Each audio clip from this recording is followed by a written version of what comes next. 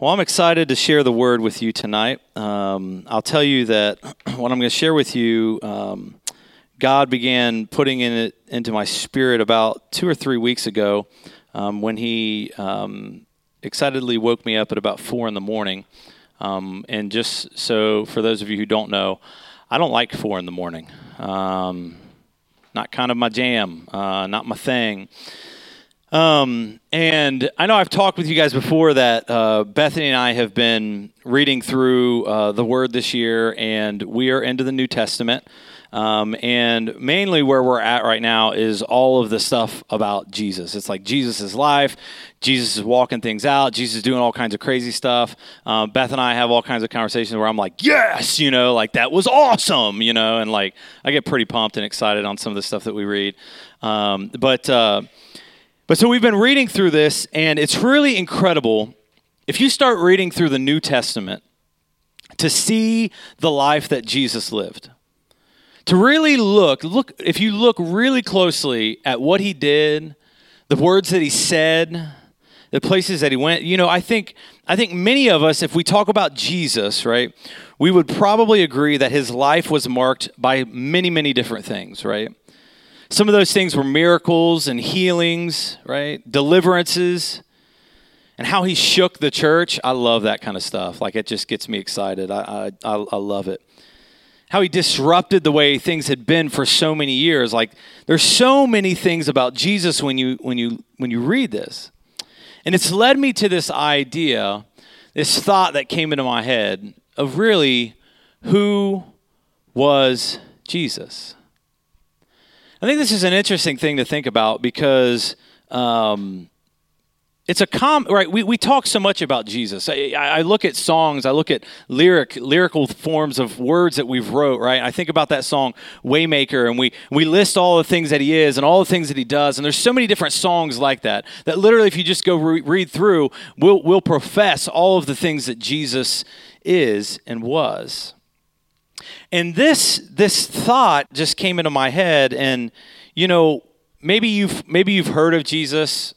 Shoot, maybe you've been in church and serving him since you were a kid. But really, who was he? Right? Who was he, and what did he really do? I'm going to ask you to turn with me to Matthew chapter 4. Matthew chapter 4. We're going to read verses 23 through 25 is where we're going to start tonight as we start unpacking who Jesus was. Some of the things that he did. And as I looked, I was this close to reading like 4 chapters out of Mark. And I kept reading it, and I was like, man, they are going to gloss over me unless I'm like super theatric when I read this. And I was like, man, I don't know. And I found this passage that I think kind of sums up some of the things that Jesus just did in his time here. Because that's really what I'm trying to get to. I'm really trying to get to who was Jesus? What did he do? What are the traits? What are the things that followed him that ultimately made people say this is who Jesus was? Because if you think about yourself, think about your own life. People are evaluating the things that you do, the places that you go, and ultimately they're leveraging those things to define who you were when they encountered you, right? I mean, people look at everything. They look at every experience that they've had with you. They look at all these things. And so when you read Matthew 4, verse 23 says this. It says, and he went, this is Jesus, and he went throughout all Galilee, teaching in their synagogues and proclaiming the gospel of the kingdom, and healing every disease and every affliction among the people. So his fame spread throughout all Syria, and they brought him all the sick, those afflicted with various diseases and pains, those oppressed by demons, those having seizures and paralytics, and he healed them. And great crowds followed him from Galilee and the Decapolis, and from Jerusalem and Judea, and from beyond the Jordan. Now, besides being surprised that I said the word Decapolis without pausing, it's pretty good. There's some very interesting things in this passage that I think points out who Jesus was, right? If we look at the scripture right at the beginning of 23, it starts identifying things that he was doing, right? He was teaching in their synagogues and proclaiming the gospel of the kingdom. That's one of the first things that Jesus was doing. So if you think about that, that's one of the traits that people would identify that he was going to do, right? It's one of the things that he carried out. It's who he was, right? He went and he taught, right? When I talk about my encounters with Jesus, right? And I believe we should all be having encounters with Jesus. My encounters with Jesus are almost always teaching related. Almost always. Like there are things that he will reveal to me that will like make me look at things differently, that will challenge myself. Like there is this teaching thing that that's where I live with him, right? And it's like Beth will tell you there'll be times where like all of a sudden it'll be like God's just like teaching me some stuff and I'll be like crazy going at it, and then it'll be like, okay, quiet. And I'll just like get it, capture it, and then the next wave will come and all these kind of things. So this is part of who Jesus was, right? He taught in the synagogues, proclaimed the gospel. He healed every disease and affliction among the people. He was known for healing, right? It goes on to say, see that cue? That was perfect. That they brought him the sick, right? They began bringing him people. They brought them those that were being oppressed by demons. So he was known for taking care of that problem, those having seizures, paralytics, and he had all of these marks that identified who he was. That's what it says, right? And if you think about the songs and the things that we say and the things that we proclaim about him, typically these are the things that we're proclaiming and we're talking about. He's our healer. He's our deliverer, like all these different things, right? He's our teacher. You know, we read these things over and over and over. Turn with me to Mark chapter 3. I want to show you something else that Jesus was. This is actually one of my most favorite traits about Jesus. I get so excited about this stuff. Like I get geeked out.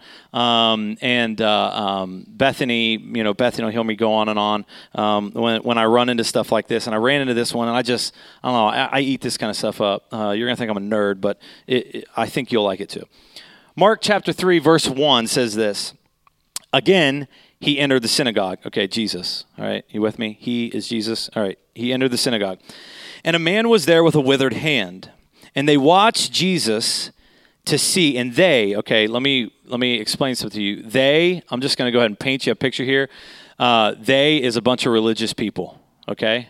Now, some of you are like, what do you mean? I'm in a church, we're religious. Like, wait, what do you mean? Okay, I'm talking about people who literally come from this mindset of you got to follow my rules, you got to follow my traditions, you got to look like me, you got to talk like me. Unfortunately, there's actually not that many people here in flannel tonight. I'm actually kind of disappointed. Guys, the weather has actually cooled off. It makes sense.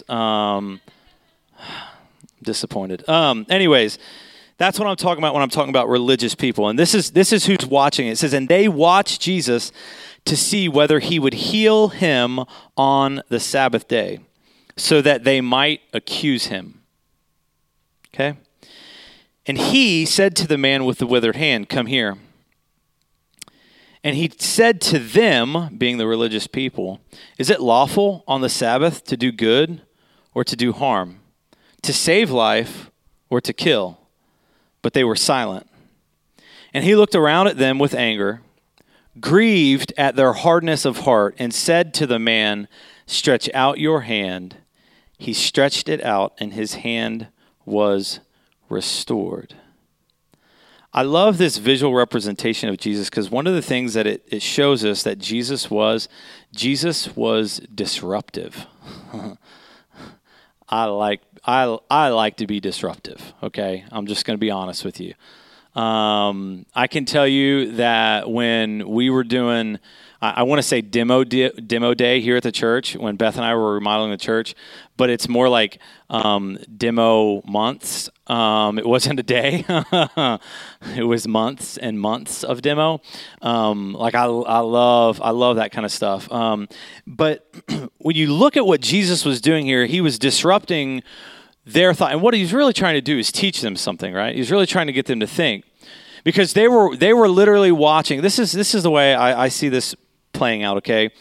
Jesus walks into the synagogue. Now, let me explain something to you first. Jesus comes into the synagogue. What Jesus didn't do, at least it doesn't talk about it in here, is he didn't come through the synagogue, walk all the way up to some sort of raised, elevated platform, grab a microphone, kick on the sound system, get some tunes bumping, get people kind of moving and excited and stuff like that, get them pumped up, get them raring and going, and then be like, all right, man, where's my withered hand guy so I can heal him in front of everybody?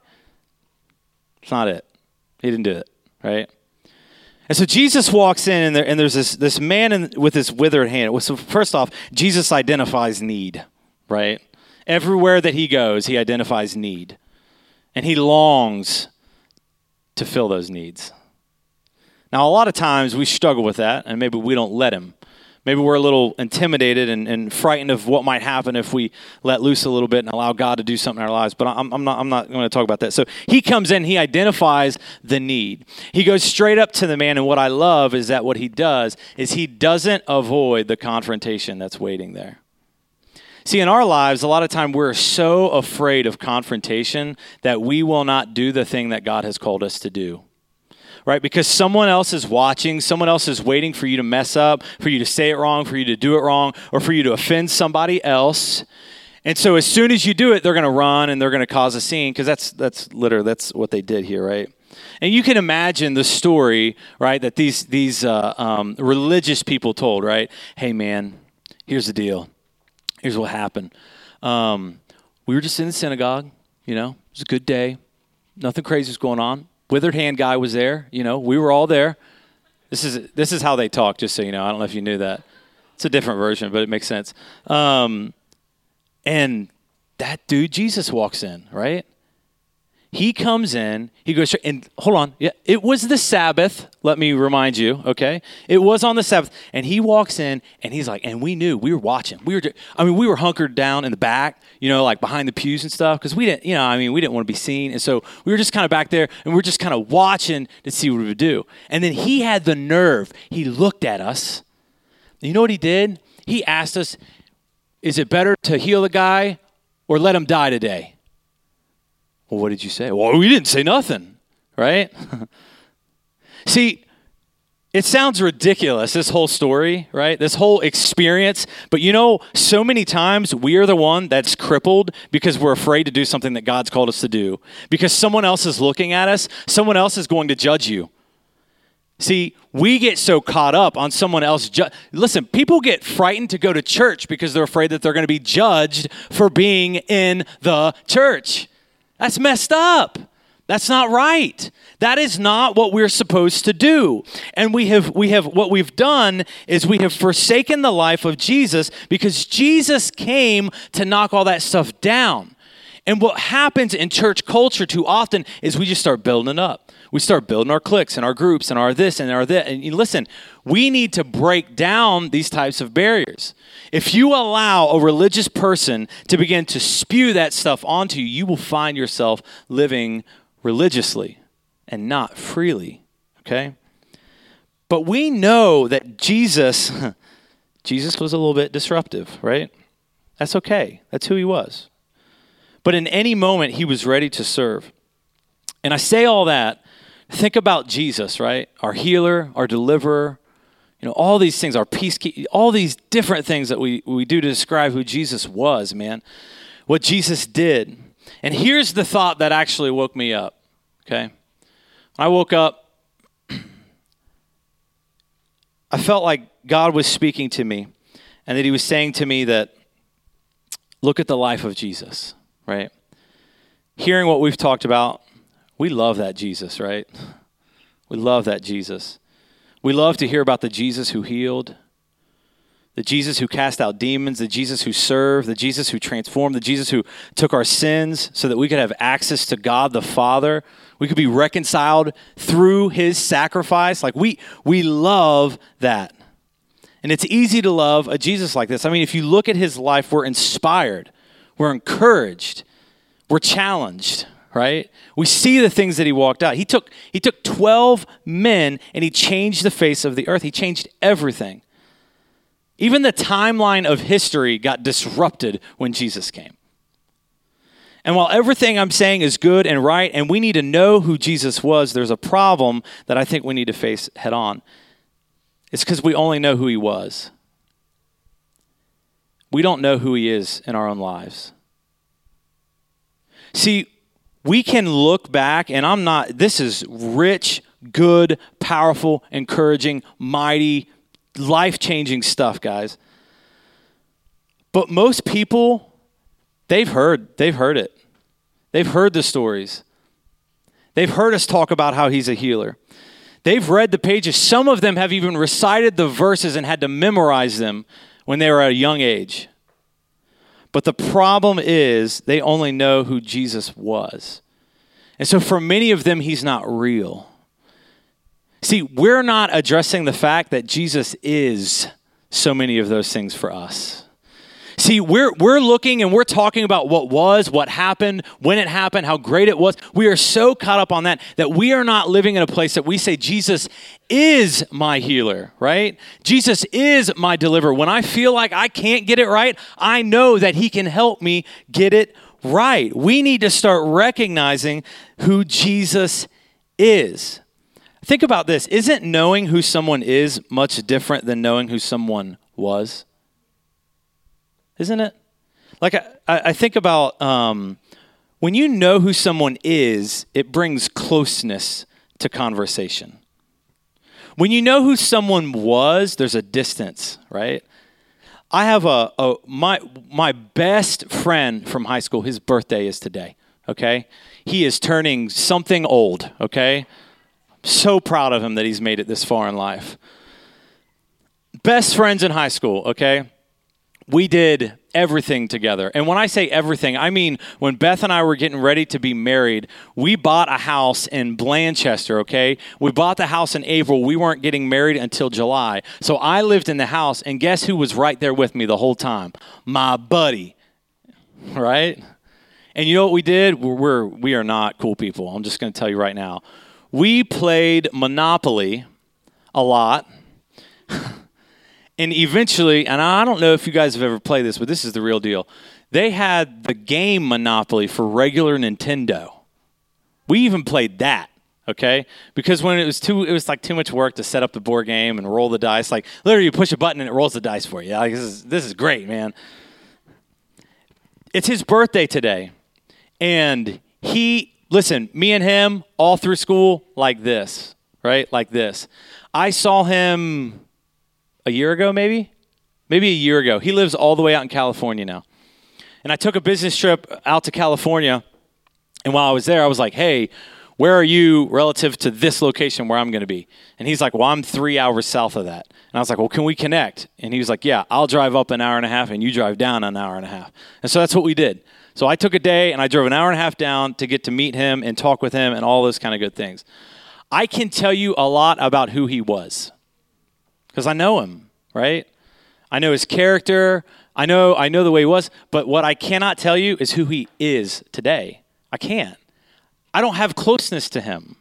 I don't have enough of a connection to be able to understand who he is. And the problem is so many of us don't know who Jesus is because we don't have a connection. We're not willing to go in to get some closeness with him because we're afraid of what's going to happen when we get close. Because we know every time we've gotten close to Jesus in the past, it's been disruptive to our lives. He's looked at some stuff in our lives and he stared at it and he says, is this really good for you, Tom? Is this really what you need? Is this really what your life is calling for right now? That's what he does. We know it's disruptive. And let me tell you this. This is part of the challenge because when you know who someone is, it's more tangible, it's more reliable, it's more real. That's what we got to get the real Jesus. I love that song. There's a song that says, "Give me the real Jesus." Man, that's it. Not the church experience, not the glitz and glam of church culture. Like I want the Jesus walking around, changing lives everywhere that he goes. I want that real Jesus.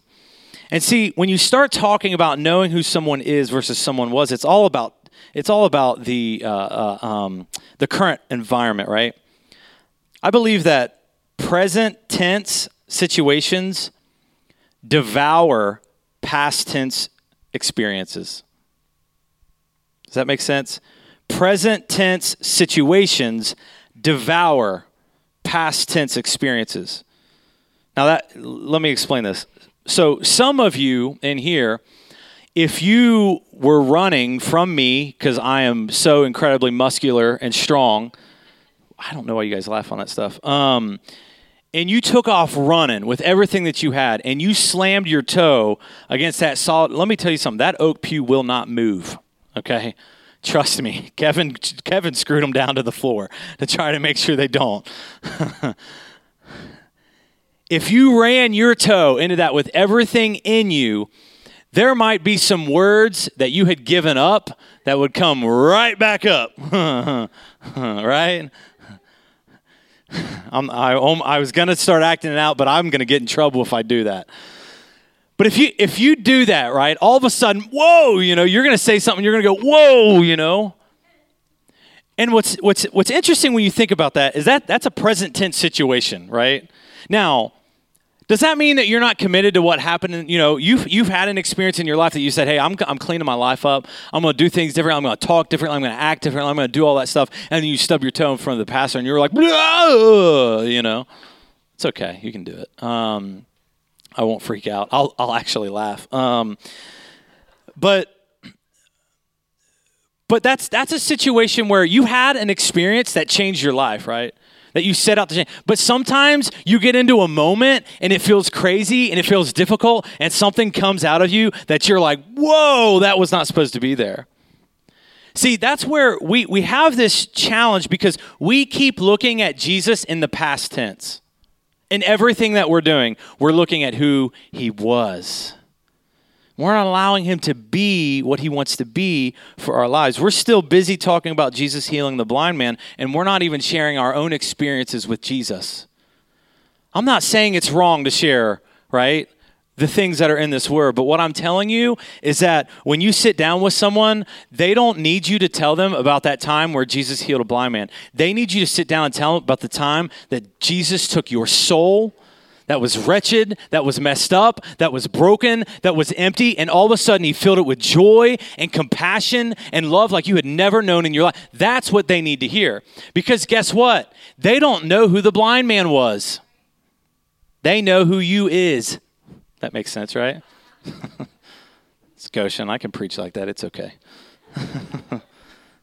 It's okay. See, the problem is we don't do this, and here's why. We don't think it's big enough. We don't think it's bold enough. We don't think it's loud enough to talk about what Jesus did in our life because it's not crazy. Tim Hawkins does a great job of explaining this. I don't know if any of you guys love Tim Hawkins. I love Tim Hawkins. He and I are like best friends. I knew him. He tells this great story about how someone came to his church and they told this crazy story about how they were addicted to all this stuff and how messed up their life was. And he's back in the corner and he's like, man, my testimony sucks. I wish I was addicted to crack. Right? Right? But that's what we do. Like we look at our own experiences with Jesus and we determine that they're not good enough. That's not right. That's not right. Listen, as long as we keep looking at our situations, our experiences that we've had with God, and we determine that they're not transformative enough, we determine that they're not big enough, that they're not loud enough, why? Listen, how long are we going to keep saying our own personal experiences with Christ are not good enough? That's not right. Paul went in and what he did was he told everyone about what God did to him, right? That's what he did. That's what he walked out. That's what we're supposed to walk out. But to do this, we have to understand who Jesus is in our life. Let me tell you something. Your experience with Jesus can be wildly different than my experience with Jesus. I tell you my teaching thing with Jesus, right? That's when I feel him more in my spirit than I ever feel him in life. And I love to worship and I love to do all the things, but let me tell you something right now. When I'm in the Word and all of a sudden he begins to just illuminate the Word for me, it's transformative for my life. It makes me walk differently. It makes me take this so much more serious in my life. That's what it does. Because I'm recognizing in that moment who Jesus is in me and how he's working in me and how he's revealing. We need to start recognizing who Jesus is. This week I saw a video shared. It was a video where there was just a ton of people praying for this lady, and this crazy healing takes place, and everyone's losing their minds. And if you do enough research, you'll find that same lady having that same healing 4 or 5 different times in other churches all across the nation. And that's crazy, right? People look at that and they're like, why would she do that, right? Why would she go from place to place and act out her healing moment, right? To get everyone riled up. It's crazy. It's a crazy thing, okay? And I watched this and I kept looking at this and I thought, no, we got to start looking at ourselves. You know why?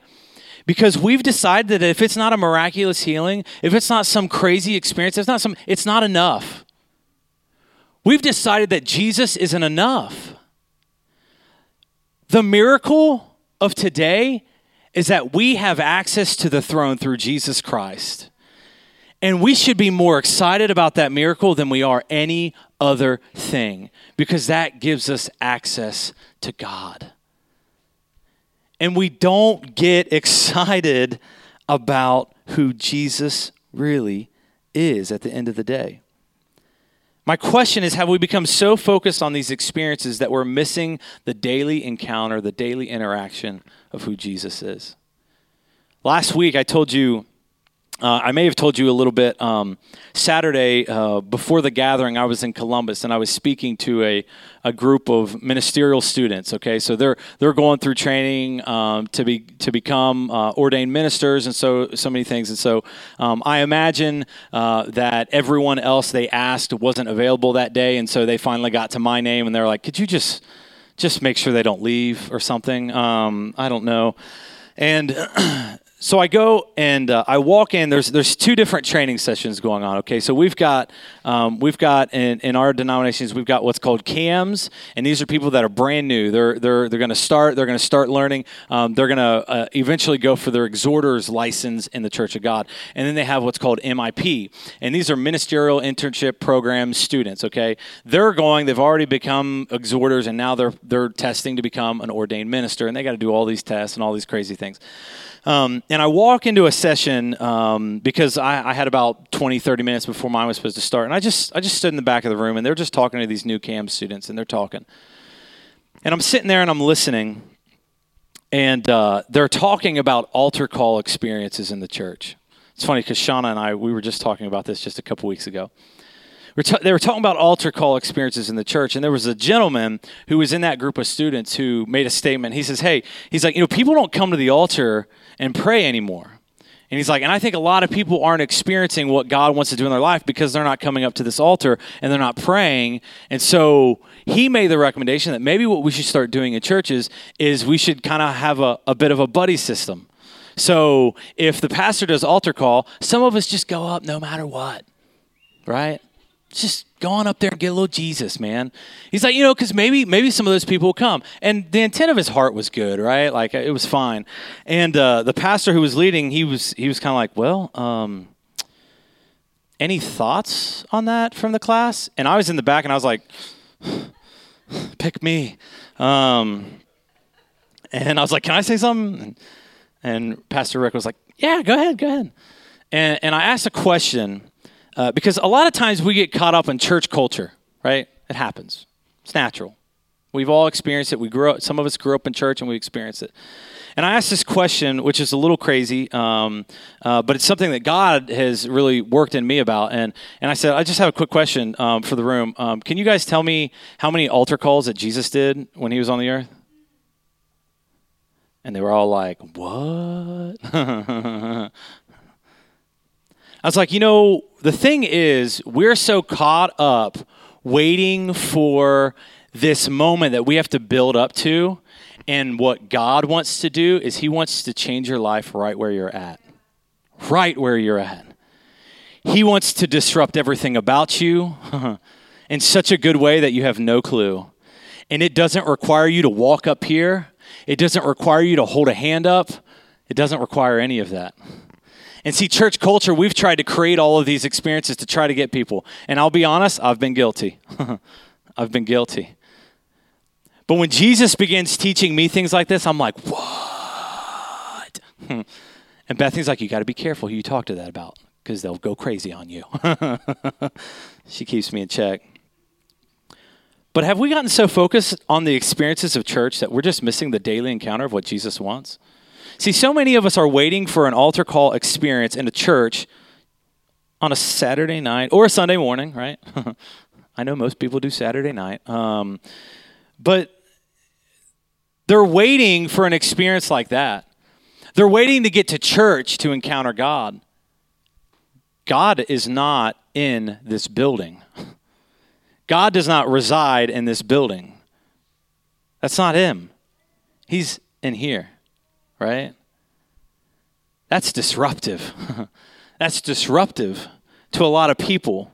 But we need to stop being focused on a once-a-week encounter and get into a daily place of knowing who Jesus is. So I want you to begin thinking about this for your own life. Who is Jesus in your life? For some of you, you may say healer. He may have healed you. He may have brought a miraculous healing, and that may be what you know him as.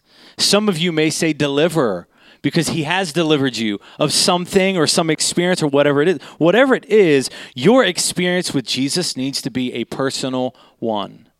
I can't ride to heaven on the coattails of my wife. Doesn't work that way. I can't get up to the pearly gates and be like, no. Hold on. I'm with her.